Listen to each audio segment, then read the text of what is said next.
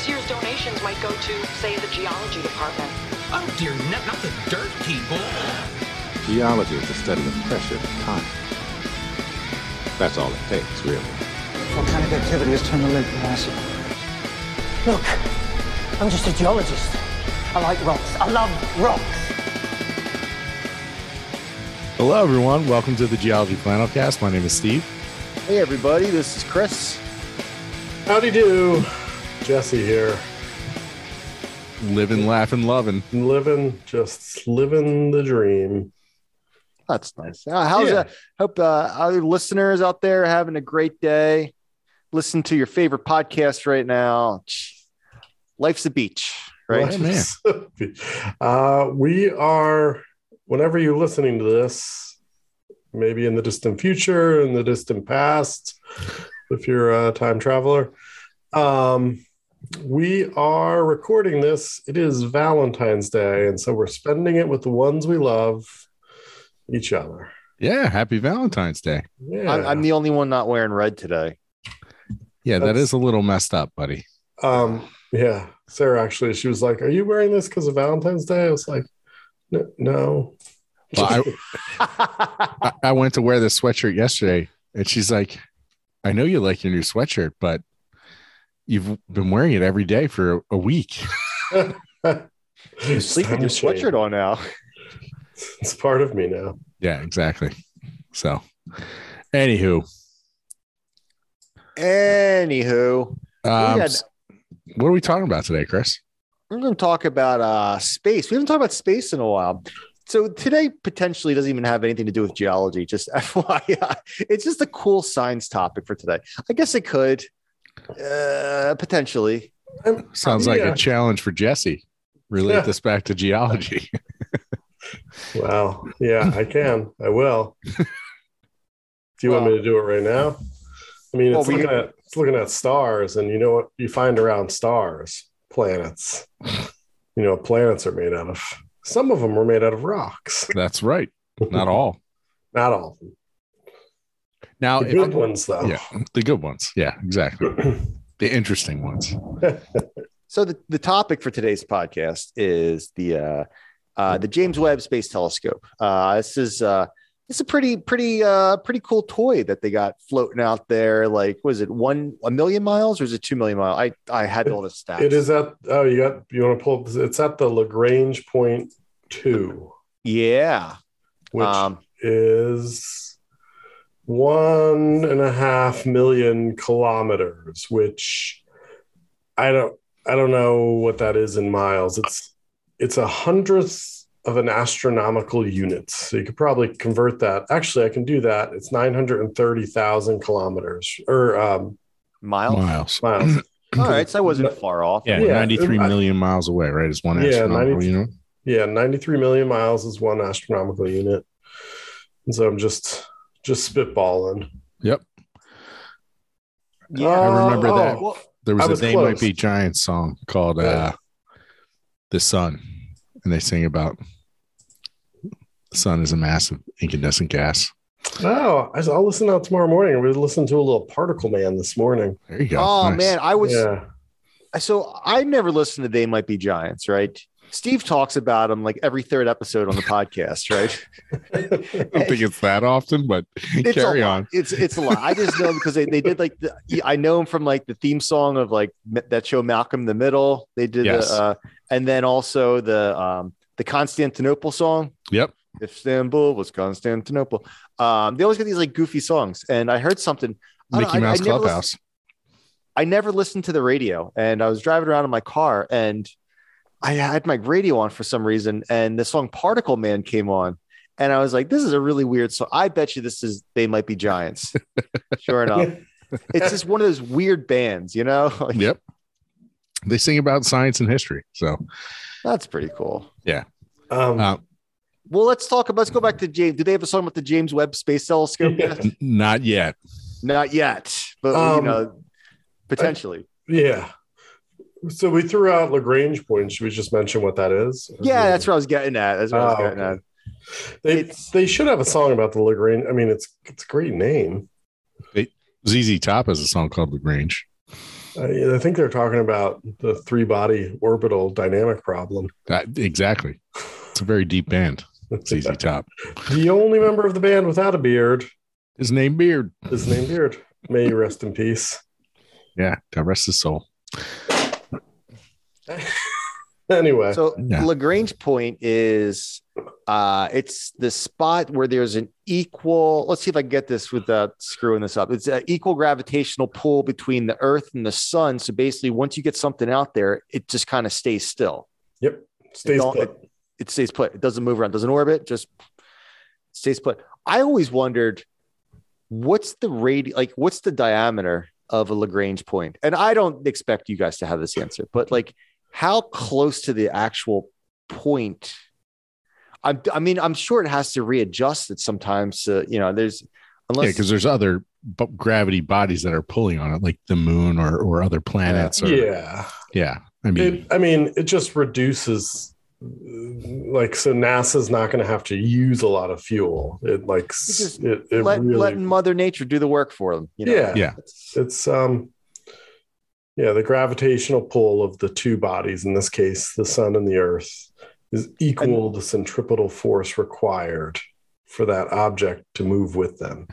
Yeah. So think about one of those skydiving places, right? You have gravity pulling you down, but then you have the wind pushing you up. Those indoor skydiving places, I should say. I was about to say, yeah, I don't know what kind of I'm explaining it, and you're all looking at me like, "What? You're so wrong." But one of those indoor skydiving places, because you have the force of gravity, 9.80 meters per second, pulling you down, and then you have the fan blowing the air with the wind resistance pushing you up, and at some point you reach equilibrium where you're moving. The force pushing you down is the same as the force pushing you up, so you're just kind of hovering. So same thing with a Lagrange point. You get as far enough away from Earth where Earth isn't going to pull it back to the planet, but far close enough to the sun, but not so close to the sun that it's going to pull itself into the sun. There you go. And is there 8 Lagrange 5 points? 5 Lagrange points. Okay. Yeah. So it's at 2. So you can sort of think about them. So there's one that's between us and the sun. There's another one that's on the other side of the sun. And Lagrange point 2 is actually, it goes the sun, the Earth, and it's actually on the back side of us, right? Is that how it works? I think. I don't know the locations of them. Yeah, and then there's 2 that are sort of perpendicular. 4 and 5 are perpendicular to like the plane of us and the sun. I don't know if I'm just, again, spitballing here. But yeah, it's an interesting. Yeah, you're right. It's kind of like, we're always trying to find tricks to minimize fuel consumption, because fuel is sort of the big limiting factor when it comes to a lot of these space probes and whatnot, because we only have enough power to get a certain amount of weight off the Earth, and we have to, most of that weight is the fuel to power the thrust to get off the Earth. It's kind of stinks. Mm-hmm. We do it like New Horizons, which went out past Pluto a couple of years ago, and Juno, which went out to Jupiter a couple of years ago. They use what's called the Earth slingshot. So they launch from Earth. They do like a full orbit around the sun, and then on their pass back, they come between us and the sun, and they use the gravitational pull of the Earth. They get really close to the Earth, that the centripetal force just slings it out into space, and that's how you can get it going. I think Juno went 150,000 miles an hour. Wow. At the time, it was the fastest man-made object. But I think the Parker Solar Probe, it flew through the corona. Did we talk about that last week? I think we might have. Or maybe I don't think we did. I don't remember talking about it. So the Parker Solar Probe is it was out. It's this probe that's looking at the sun, and it just flew through the corona of the sun, which is like insanely impressive. Mhm. Yeah, man. But it's going, I want to say like 300,000 miles an hour or something insane, because the gravity of the sun is just Sucking it in. causing it to just go flying, Wow. which is really impressive. That's that's not quite a tenth of the speed of light, but it's a couple hundredths of Something to shake a stick at. a couple What's hundredths the, of the percent of the speed of light, which is pretty Man, impressive. I wonder what the time dilation, like what the time difference is when you're going that Oh, fast versus the time on Earth. Yeah. So they You're getting up there a little bit. Yeah, it's noticeable. I wonder if they have internal clocks. It'd be really interesting to see what the relativistic effects are. Yeah, that would be pretty rad Yeah. to say it. Well, NASA, if you're listening, let us know. Yeah. Let us know how that. Shoot us an email. Shoot us an email. Let us know about that whole theory of relativity thing, and how that's working. Right. Also, explain Lagrange points. Prove it. All right. So a little history of Lagrange points here, a la Wikipedia. The three collinear Lagrange points is L1, L2, and L3 were discovered by Leonhard Euler a few years before Joseph Louis Lagrange discovered the remaining two. So the first three were discovered before Lagrange discovered the two. Is that Euler of like Euler poles? Yeah, and like the mathematician. Yeah. Swiss mathematician. Yeah, Leonard. Oh, Leonard. Oh, Leonard. Oh, it's been a long day. Spells it, in my defense, he spells it weird. All right. It looks like Leon hard. Leonard. Okay. Lagrange was his student. Did you say that? No, I didn't say that. Oh yeah, Lagrange was was one of his students. Oh. Or he corresponded with him.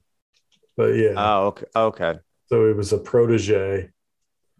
So Euler finds the first three Lagrange points, and then Joseph Louis Lagrange discovered the remaining two. And then in 1772, Lagrange published an essay on the three-body problem. He goes off about that and just kind of fun stuff about that. Is insane. Like, you think about it, there were no calculators. I mean, a calculator was literally a human whose job it was to check your calculations. Yeah. Like, they used to just have rooms full of people just with pencil and paper doing calculations. Calculating. Beep, yep. beep. Yeah, they and it's weird because they had to say that while they were doing it. Yeah, beep, boop, really. Beep. It takes a lot of concentration to say beep, beep, beep a lot while doing math. Just going back. So what was that? So what year did I say? I just 1720. Yeah, 17 something. 95. 1772.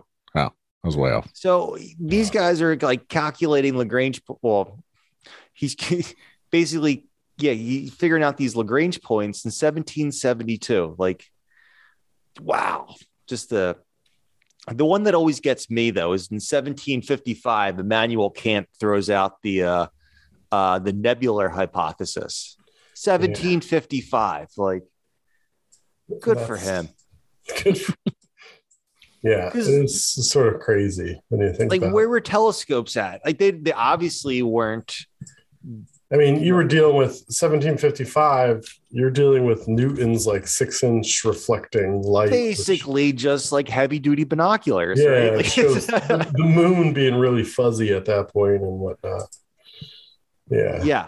And Immanuel Kant comes up with the nebular hypothesis. Just, stars form from nebulas and just boom, knocks it out of the park. Although he did have to redefine that nebular hypothesis in the 1790s, but close enough. Good job, Immanuel.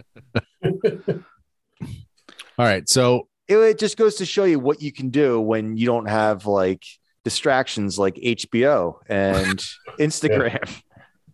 Because Could you imagine where we'd be right now if it wasn't for like Instagram sucking up and like geology podcasts just sucking up all of our time?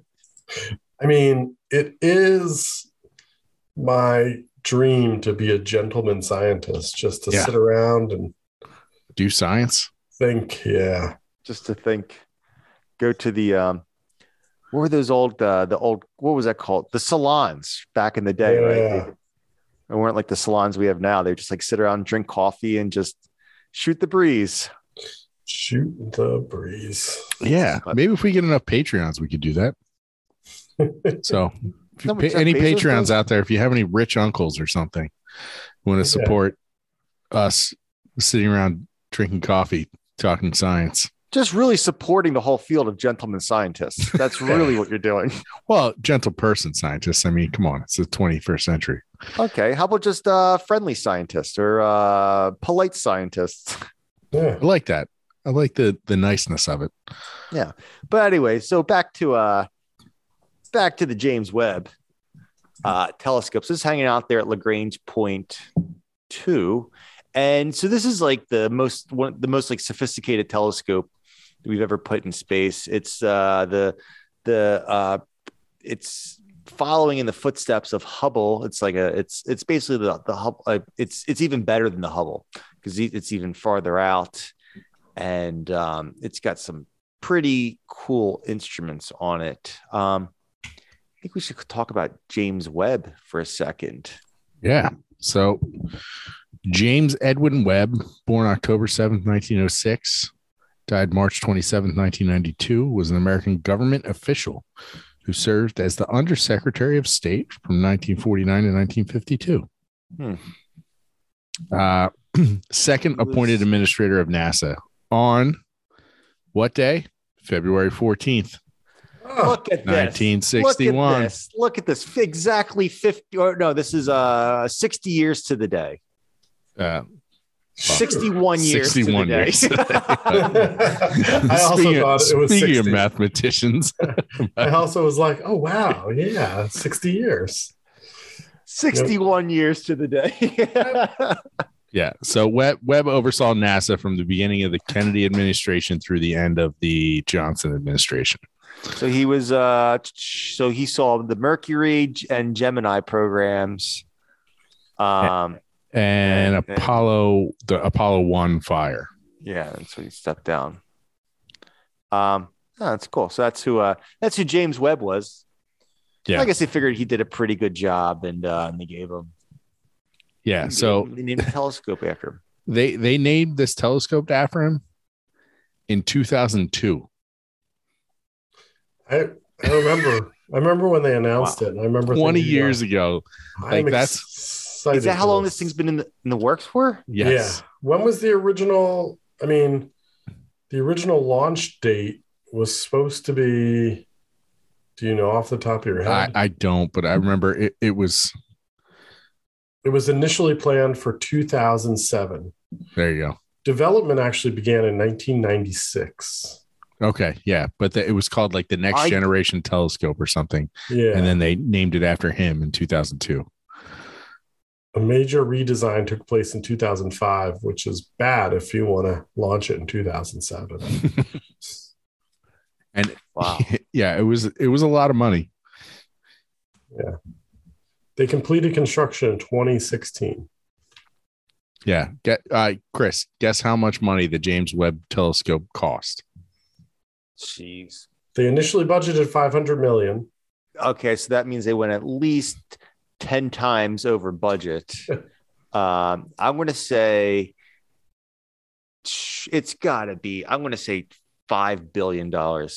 That would be 10 times over budget, but they went 20 times over budget. It was $10 billion. $10 billion. Dr. Evil money right there. That's a lot of money.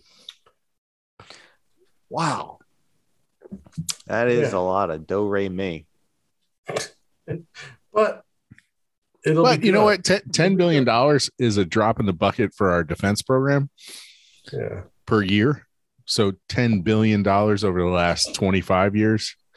I feel like, don't get me wrong, that's still a lot of money. But and you think about something, so it's James Webb, we should point out, is like it's the successor to Hubble. Yes. So Hubble is our current deep space telescope, and it has just been unbelievable in sort of the science it's provided, but they're no longer going to service it. And Hubble's been up there. It entered service in 1990. So it's 32 years. At this point, it's 32 years old. And it costs, I don't know what it costs off the top. It costs. Could you imagine driving a 32-year-old car right now? Yeah.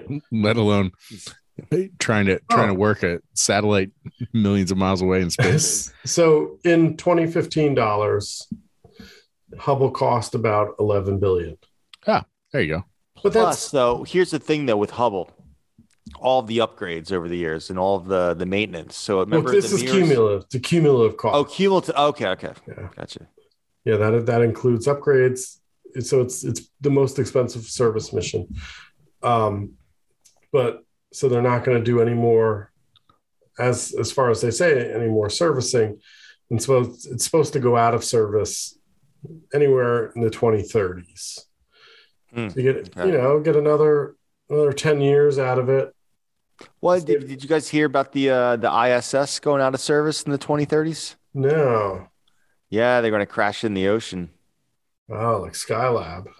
Yeah. So that's 40 years. It's $10 billion. Like, that's in the grand scheme of things. Yeah. And then how can you put a price on that science? Exactly. Well, that's the thing. And what we're going to learn from this, and that's the one thing that people don't understand about science is the trickle down of, you might think of it as just like pure research, but there's stuff that research discoveries that are found that trickle down into industry and into our everyday lives. Mm-hmm. And it's interesting. So the James Webb Telescope is going to be looking at deep space and like old stuff and dark, kind of like what Hubble did. Hubble just, they just pointed at dark patches in the sky, and then all of a sudden they're like, "Whoa, look at all those galaxies!" Oh, Nikes. But if you want to see something incredible, just look up the Hubble deep field image. Yeah. Oh yeah. And that's it was a dark patch. It was 1/360th of the night sky that we had never seen anything in it with any Earth-based telescope. And they pointed it and opened the shutter and collected the light. And it's just millions and millions of points of light, and they're all galaxies which have billions of stars. It's just a really incredible image. So that NASA was so concerned about what James Webb was, the data it was going to collect, that it actually hired religious experts from a whole bunch of different religions, because they wanted to consult these religious experts to be like, okay, if we find extraterrestrial life, what is this, what is this going to do to, like, is society going to be able to handle that sort of information? People's brains or how is your religion going to handle having this sort of information and disseminating it in a way that's not going to, melt people's minds, I guess. So I just thought that was a little forward thinking of NASA. Oh, it'll melt people's minds. Oh no, it will, but at least they're thinking about it and how to best go about it. I was really hoping that they just released the first image, and they're just aligning mirrors, and it's supposed to be like a pretty blurry image. I think they think by the article I was reading, NASA's predicting by like April that they'll start to get some quality images out of it. But they just sent back the first one, and I was really hoping you'd see like an alien holding up a sign saying like hello or something like that, but just stars. It wasn't anything special. Well, it's pretty interesting. So there's 18 different mirrors that are on 18 different planes, and they're all bouncing back to the same collector, like, think of like a satellite dish. But then so what they did is when they sent it up there, they kind of get them where they think they're aligned, but they obviously know that they're not aligned. They have to fine tune this stuff. I mean, you're looking at stuff like billions of miles away.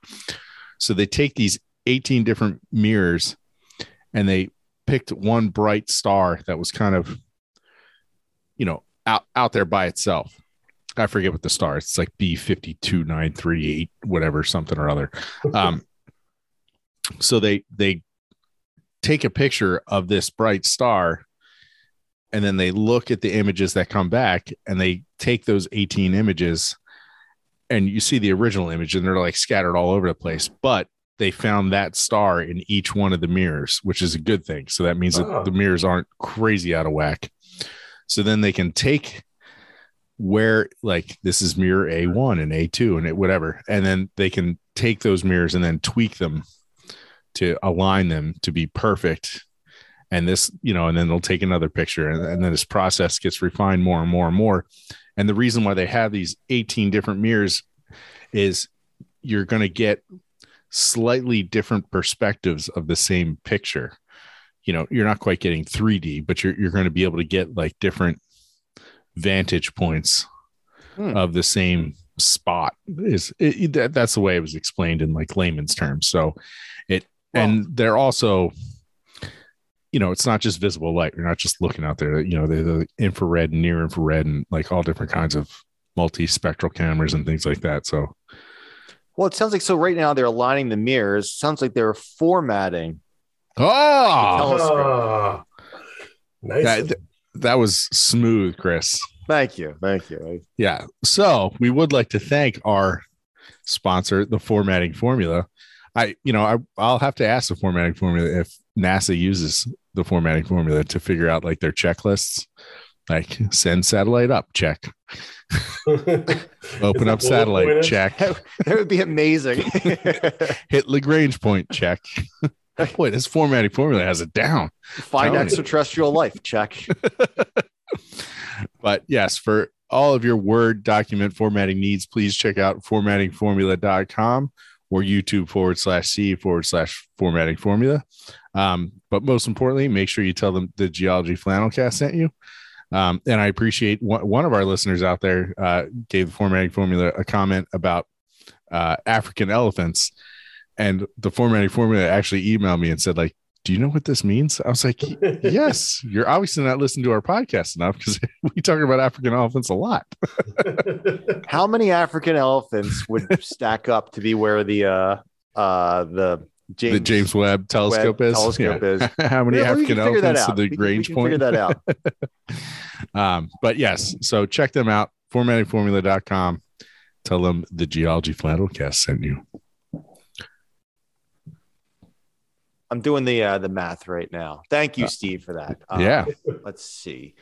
African elephant, we figure 10 feet in length. We're about how many hundreds of thousands? 900 and what was it? 930,000. 930,000. Okay. Just start talking. Buy me some time here. Should we talk about the sun shield? It's really cool. That's awesome. And so, do you know about the sun shield? I know that when because I'm old now, like if I'm driving, especially now in the wintertime and the sun is low in the horizon and I have to like make a turn or like look for oncoming traffic, sunglasses don't just cut it anymore. So I have to like put my hand up in front of my face to block the sun. That's pretty much what they're doing, except your back would be to the sun. By the way, I got this number real fast. It is, let's see, you would need 491,040,000 African elephants standing next to each other, front to back, to get to where the James Webb telescope is. James Webb, sorry. So for almost 500 million. Good to know. Yeah. Oh, nice. So anyways, the sun shield. So it needs to be super, super dark for the because they're really trying to pick up some Very, very, very faint light. I know you said you briefly mentioned some of the sensors. They have a visible light sensor, near infrared, and mid infrared sensors on there. They're the whole thing is to try to pick up some light from the very early universe, very, very, very far stuff away. It's just getting to us now. Stuff that's super, super old, like 13 billion years old. And it's cool because it's a time machine. That's what this thing is. This thing is it is a time machine. It's seeing back into past events in the universe that were just so far away that it took light 13 billion years to reach where we're at. And ironically, it looks like a DeLorean. It kind of does, doesn't it? That or the what's the big triangular spaceship from Star Wars that like Darth Vader is on? The Death Star? No, the Battle Cruiser? No, they're Battle Star Cruiser? Destroyers. Star Destroyers. I don't know the names of the Star Wars. The big black ones are Super Star Destroyers. So go ahead. I was going to say about the infrared. With part of what so you can finish what your thought here on looking deep into space. Oh, so I guess just to finish this up real fast, it's going to be really, really faint stuff. So they have to it has a sun shield. So the telescope is pointing out basically out into the ether, but its back is to the sun, and it has this giant sun shield so that there's no sun, no light. They really, really try to minimize the amount of light that gets in the way from the apertures of these sensors. You guys know how big the sun shield is? How big is it? Yeah, it sounds like the start of a joke. Oh, it's not a tennis court. It's the size of a tennis court. Oh, that's pretty big. So they had to wrap it all up. That's the thing. Like, that's crazy. They had to fold this thing up like a burrito. Not a burrito. No, it's like origami. Origami. That's Yeah. it. That's yeah. They had to fold this thing up like origami, stuff it into a rocket ship, right? And just pray that this stuff doesn't get ripped on the way up there. That's the other crazy thing about this instrument is so sensitive. And what do? We strap this thing onto a rocket, and you know how shaky rockets are. It's nuts. Did this thing survive? Just the fact that anything can survive up into a rocket. But 6,161 kilograms or 13,594 pounds. That's how much that thing weighs when they launched it. Wow. Who did Elon take that thing up there, or was that an Air Force thing that I imagine that was probably Air Force. Yeah, it was Lockheed, right? Lockheed, yeah. Northrop Grumman was the manufacturer of Ball Aerospace Technologies. Yeah, but they got but that. I don't think that's who launched it. That alliance. God bless you. Sorry, did I tried to mute.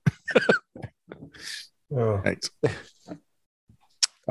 Air Ann. Ernie?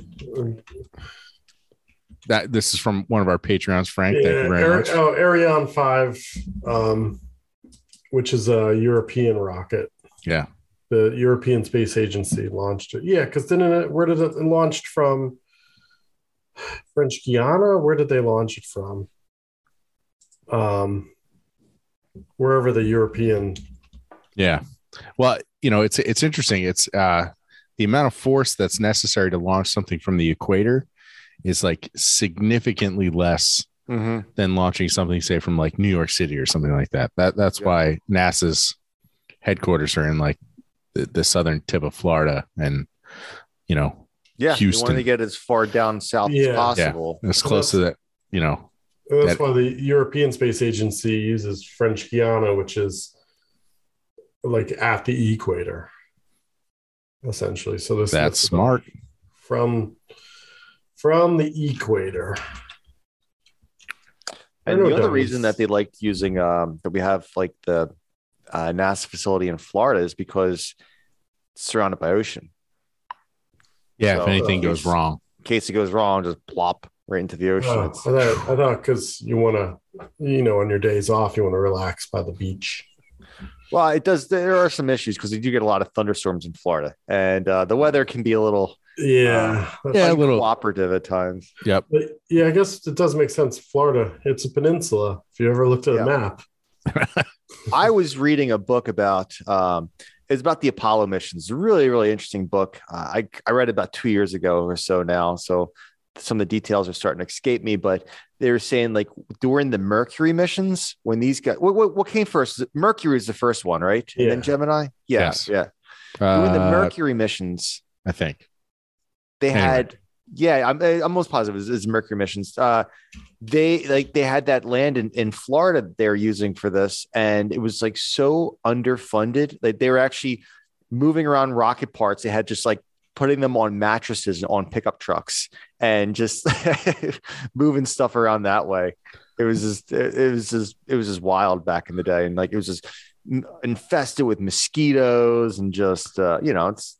Yeah, Florida. wasn't the Apollo mission like the average age of the engineer 25. Was like 25 or something? Yeah, the average engineer on the Apollo mission was like 25. Yeah. That's insane. They had some really, really young people, supposedly, and they had in this book they actually talked about that, about the different during the Apollo missions they had the different stations all over the Earth. I guess the radio relay stations. And apparently there was a relay station in Hawaii that was quite the party location. They're like these like kids. They were hiring kids, engineers right out of college. They barely even interviewed them. And they didn't. A lot of them, they just looked at their resume and then they offered them. Like it was crazy. Yeah. And these kids were just like partying up in Hawaii and they're just like, they're loving life out there. Good nice. For them. Good for them. But anyway, so back to James Webb. So Jesse, yeah, I just wanted to talk about the sun shields. What were you going to say? So one of the things with the sun, aside from blocking light, so you can collect more of blocking the sun to collect light from deep space, the infrared sensors, you also have to keep it cool. Oh, I love that you're bringing this up. Yeah, I saw this. Yeah, from heat. Otherwise, the instrument itself would be overwhelmed from heat from the telescope itself getting heated by not only the sun but light reflecting off of the Earth and the Moon would also produce enough heat that it would overwhelm the sensors because they have to stay. I want to say at like 50 Kelvin or something. It is 50 Kelvin. That's what I saw. So basically, the spacecraft brought up heat from the Earth, and it has to dissipate the heat that it still has from the Earth. Yeah. If you look at the status right now, it still says like cooling down. So on the sun side of the sun, on the sun and Earth side of the sun shield, it's depending on which side. One of the the middle of it is 53 degrees Fahrenheit, but the edges, the wings that are sort of catching a lot of the sunlight, it's 130 degrees Fahrenheit. Wow. And then on the opposite side of that, where it's being blocked, they're actively cooling some of these instruments. It is negative 375 degrees Fahrenheit. Wow. So that sun shield's working. 47K. Yeah. Wow. I got down to 47K. Yeah, that's on two of it. And some of the other stuff, like Steve said, is still cooling. One of it is still a balmy 127K, which is only negative 231 degrees Fahrenheit. Jeez. And I thought it was cold today at the Olympics where they were saying it was like -9. What? Well, -9 C. I was thinking about this. I was wondering if it was C because they weren't saying it. And I'm like, are you just trying to trick me here? I think it is. I think they're doing everything in Celsius, which means it was basically still cold. It was freezing, but it was 15 degrees, and that's what it was in Philly today. Yeah, that's what I thought today. Too. My hands, I was outside doing some stuff. My hands I didn't have gloves on like a dummy. The hands. No, did you have to like lotion them? I hate putting lotion on my hands. Yeah. Well, I had to go back into my car to like warm them up because I could feel them starting to burn. Nice. Like, oh, that's frostbite. Gotta go. That's a shame. I was walking around in jeans and a t-shirt today. You guys really need to check yourself. We should. That was me on Friday. Friday was 60 degrees here. Saturday it was like 58 degrees here. Sunday it was 30. Monday, it was 19. So it just depends on what day. We have our good days and our bad days. I had some more facts about the James Webb. Yeah, it's actually, I think I went through all the facts already. So what they're doing is right now they're trying to align the instrument. We kind of talked about this in the beginning of the podcast, but all the mirrors are kind of out of whack right now. So it's kind of like let's line everything up, and we're getting it ready. And but again, this is part of the process. They knew they were going to have to do this. Oh, absolutely. Like you launch this thing, like you said earlier, like it's shaking and rattling and rolling. Yeah. So the tricky thing with this telescope is that, like, if you compare this to the Hubble scope, Hubble was close enough to Earth that we could do maintenance to it, and we did. And remember, there was the issue with when Hubble first came out with the mirrors roll. The images were blurry because there was an issue with the mirrors being the wrong size. And they had to replace the mirrors, and that was fine. They had some astronauts go out there, and I'm sure it was costly. Did they replace them or did they polish them? I thought they polished them. Was it just say polish? They fixed them. They fixed it. They fixed the problem, whatever it was. They were able to fix the problem, and that's pretty cool too. Is the fact that the astronauts were able to go up there and kind of do the mechanic work there behind on that telescope. But this thing here is the James Webb telescope is too far away, so they really had to. They had one shot to get it, and there was zero room for mistakes. With this telescope. Yeah, have you ever heard of that cardiac joke? The cardiologist drops his car off the mechanic, and the mechanic is explaining what's wrong with his car, and he's like, it's just like an internal combustion engine, just like a heart. Like, this is broken. I have to fix it. Like, I don't know why you make $300,000 a year and I only make $30,000 a year. And the cardiac surgeon looks at the mechanic and says, okay, fix it while it's running. Good point. There you go. Yeah. But it's true in that, like, don't get me wrong, Hubble wasn't designed to be fixed in space, but it was able to be fixed in space, which is even more of a feat if you think about it. Yeah. So it looks like the mission duration for this thing is they're shooting for 5 to 10 years. So here's how this works. That's what that's like the guaranteed amount of time. It's almost like a warranty, right? You buy something, you buy a car, whatever, there's a warranty. And, basically that piece of machinery is made to last throughout the duration of that warranty. This thing's going to go a lot longer than 10 years. That's how, you always see that with the NASA. That would be my opinion, at least. Nobody's told me that, but no, you are correct. Like with most of the Mars rovers, they've like tripled their expected life expectancy. Hubble is already way past its expectancy. Look at Voyager 1 and Voyager 2. They were launched in the 70s. Yeah, and they're still getting data chirping away, aren't they? Where are those guys at? They left the solar system. They may or may not have left the solar system. Yeah. Is there controversy that they didn't leave the solar system? The edge of the solar system is it's amorphous. I thought they left the sun's magnetosphere, right? Well, that's what they thought, but then I think they're still occasionally getting like they're detecting ionized particles, which shows that like the Oort cloud, or this, the whatever you would call that edge of the solar system, is really diffuse and probably. So they're more this like transition boundary kind of thing. And you could probably say technically they left. They're pretty far away. Yeah. Now, let's see. Actually, let's compare some speeds here, because that Voyager thing has been cooking. Let's see how fast that thing's moving. I mean, it's probably super slow compared to some of the other. Yeah. And I want to say they were both launched. The year I was born in 1978. They were launched in, they were launched in 77. Oh, sorry. You were way off. And they're old as heck. And Voyager 2, yeah. Voyager 2 was launched before Voyager 1 to make it just That's that. right. That's right. Just that much more complicated. Yeah. 77. They're going at I got to find it here, but it looked like here it is. Voyager 1 is escaping the solar system at 3.6 astronomical units per year. So 93 million times 3.6. Let's convert this into miles divided an hour. by 3.6. Oh, is it? Yeah.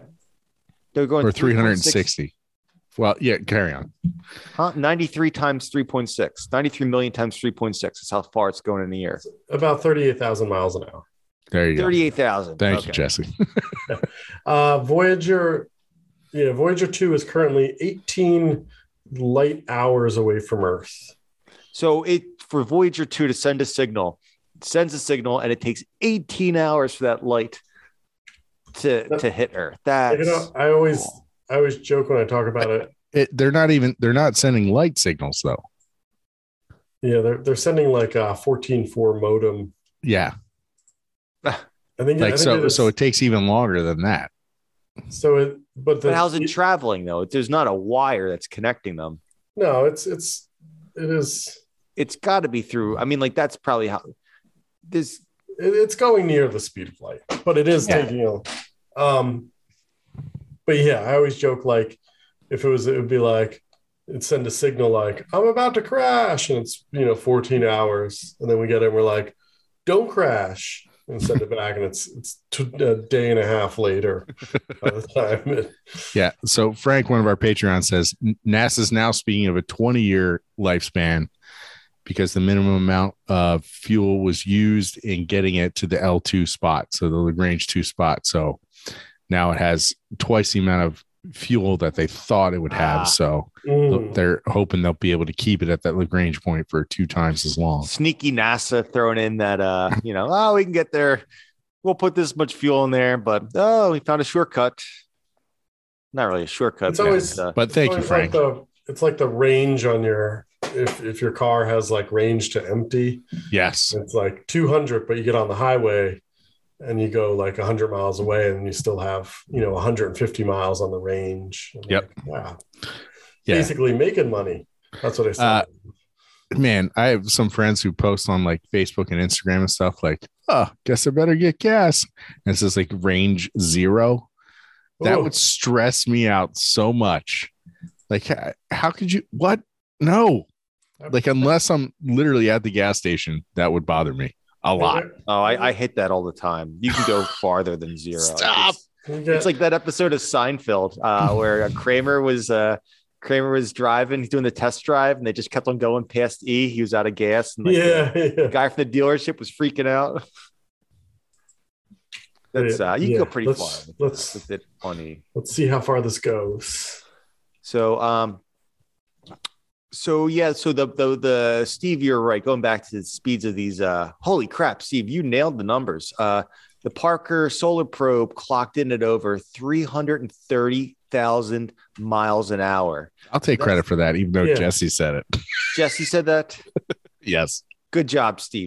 That was the story of my life. So the Parker probe's going 10 times faster than Voyager. One of the Voyagers that we figured out. That's hauling ass, guys. That's going pretty fast. I think that was in the initial proposal. Yeah. So how fast is this going to go? Real fast. Yeah. We're going to launch this probe and it's going to haul ass. and I could just hear Congress being like, approved. Yeah. Couldn't have said it better myself. No, that's yeah. So Voyager, famously has the golden records on them. Yeah. Carl Sagan helped put that together. Yeah, him and his wife. And one of them has sounds of Earth, and the other has like they always put plaques that have like etching on them that show like our position in the solar system at nearest to the nearest like pulsar. And like the hydrogen line and two hydrogen atoms fused to show what the sun is doing, I guess. But in it's one thing, it's kind of funny because they show our solar system with the sun and the planets, and they all have Pluto.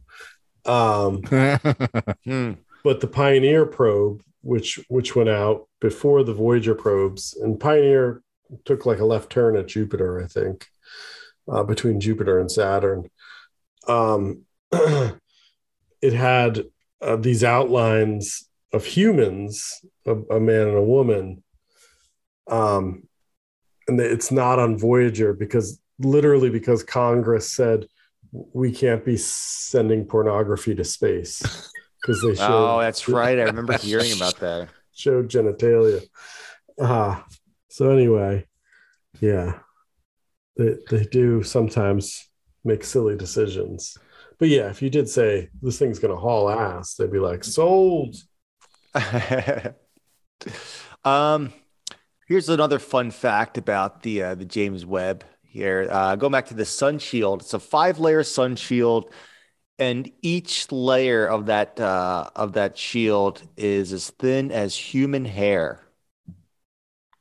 Whoa, that's pretty thin. So basically what they're trying to say is there's 5 layers for the sun shield, and it's as thick as 5 widths of 5 hairs. You get 5 hairs and stack them up, and that's the that's insane considering the temperature differential from one side to the other. Because one side was like 130 degrees and the other side was like negative 230 degrees. Yeah, it looks like DuPont made the chemicals. It's can I wrap my house in that?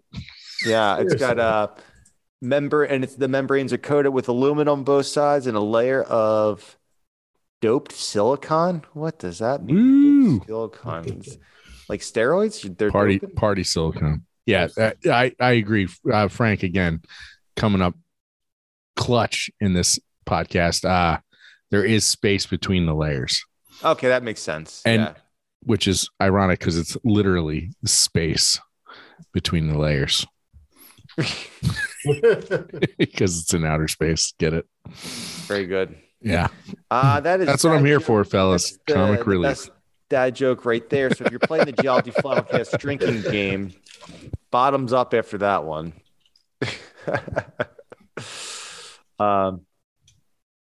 Yeah. So James Webb. Well, it should be pretty. I'm excited to see this stuff coming out in. I think you said probably about two months or so. Yeah, we'll have to do a follow-up episode. Yeah. I can't wait till we're like, oh, that was underwhelming. No, it's going to be awesome. It's going to shed light on the beginnings of our universe. Yeah, should be pretty ridiculous. I mean, if you're into that sort of thing, it's going to be awesome. Yeah. So picking up stuff that Hubble just couldn't hang with. It'll pick up stuff that's 100 times fainter than the stuff that was just barely detectable by Hubble. Wow, that's pretty cool. So I guess you could say it's 100 times stronger. Does it work? Yeah. With that? 2 orders of magnitude better. Yeah. How's that? Yeah. So, yeah, that's pretty amazing. So I'm just literally excited. I'm sorry. So I was saying earlier, the star, I couldn't remember the name of it. I looked it up. It's HD 84406 in case anybody was worried. That one. Yeah. Yes. It's 258 light years away from us, and it's in Ursa Major, which is better than Ursa Minor, obviously. Yeah, Ursa Major is the big bear. It's also part of the Big Dipper. Nice. NASA put out. Did you see the tweet that NASA put out saying that? It says Starlight, Starbright. The first star James Webb will see is HD 84406. Those aerospace engineers. They had that plan. That was very cool. So the cool thing is once that once James Webb gets up and running, like, full throttle, it won't be able to see that star anymore. Good old HD 84406. And the reason for that is because it's going to be too bright. Oh. It's calibrated to see super dim stuff. So it's just going to be way too bright to see that star. So take it in. Should see Chris pretty fine. Yes. There's another dad joke for you. But There you go. Bottoms up, everybody. So late April.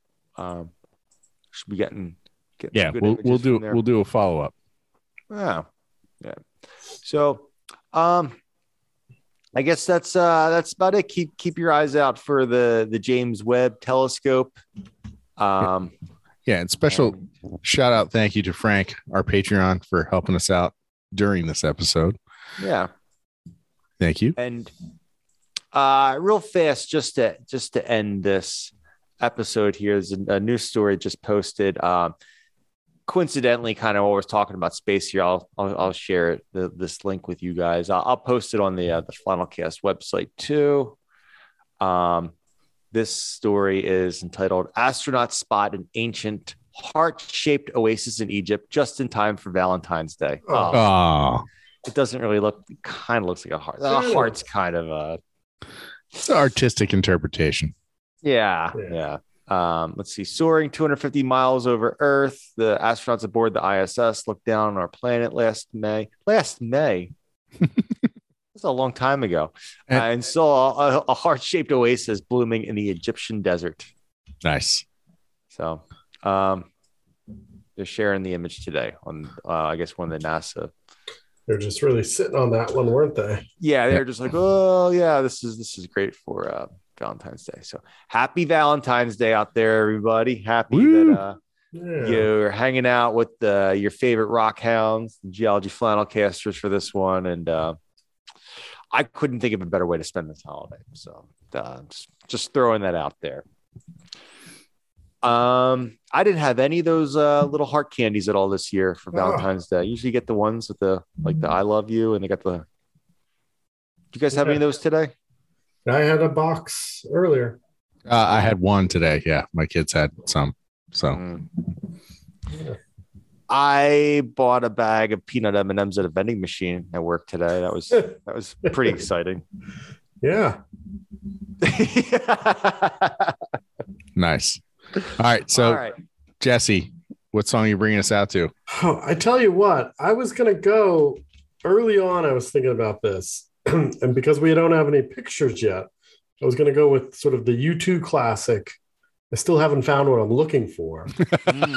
Nice. This is pretty good. I like that. But then we did talk about Voyager. Maybe we'll just do the Sounds of Earth, the Golden Record. Oh, I like it. Yeah. Have you ever listened to it? It's insane. No. I would not travel here if I was an alien. No, I have not. Yes. But I've heard of some of the stuff that's on it. Yeah.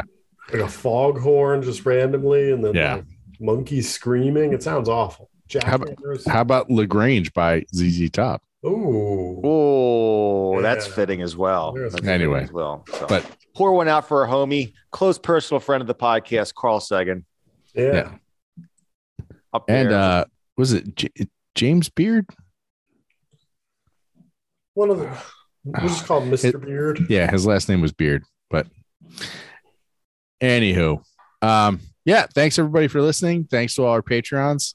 If you want to help support the podcast, please become a Patreon. You get some sweet stickers and or other Extra perks.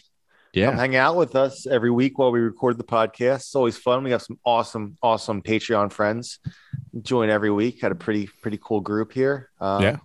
Everyone's awesome. I get some special Patreon exclusive vids that are posted up on the website there. Ooh, I like that. And if you become a Topaz tier, we'll do a whole episode dedicated to you, whatever you want. Yeah, man. Within reason. Really? So I don't know. I'll do anything. My soul's for sale. There you have it. But Test check out our website, geologyflannelcast.com. We have merch there. The Patreon's at real fast. Patreon's at patreon.com/geologyflannelcast. Gotcha. Sorry. And then Steve's talking about geologyflannelcast.com, where you can buy a Geology Flannelcast coffee mug. Did those numbers come back yet from NASA about how much better the coffee is going to taste? 20.0% better. 20.0. Okay. Yeah. Sig figs are important. Sig figs are very important. I mean, it's like the sun shield in that everything inside the mug is tasting better. Everything outside, ugh. Yeah. Don't even bother. No. I've tried licking coffee off my counter before after missing the mug. It doesn't taste as good. No. Right. Just not the same. Yeah. If I get some interesting things in your mouth too from looking up the counter. Yeah. Anyways, that right. Sounded weird. Yeah. Check out our did we say Instagram? I don't remember. The Instagram account. Yes. Take pictures of your Geology Flannelcast stickers and post them on Instagram.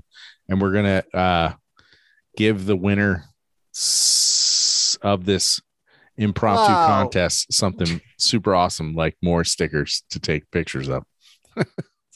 Yeah. So do that. Send us your pictures of the. I love it. People have been sending pictures over of them. With their stickers out in geology settings. It's a lot of fun. So man, send them over to us. We'll put them up on the Instagram account. We can only put so many pictures of Steve holding up the Geology Flannelcast coffee mug up before it gets a little. It never gets old. No. Who's kidding who? No. I can watch pictures of Steve holding that Flannelcast mug all day long. Yep.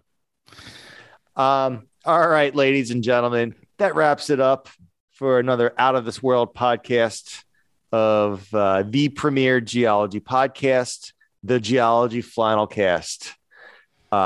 Take care. Happy Valentine's Day. Love you guys. See you guys next week. Bye.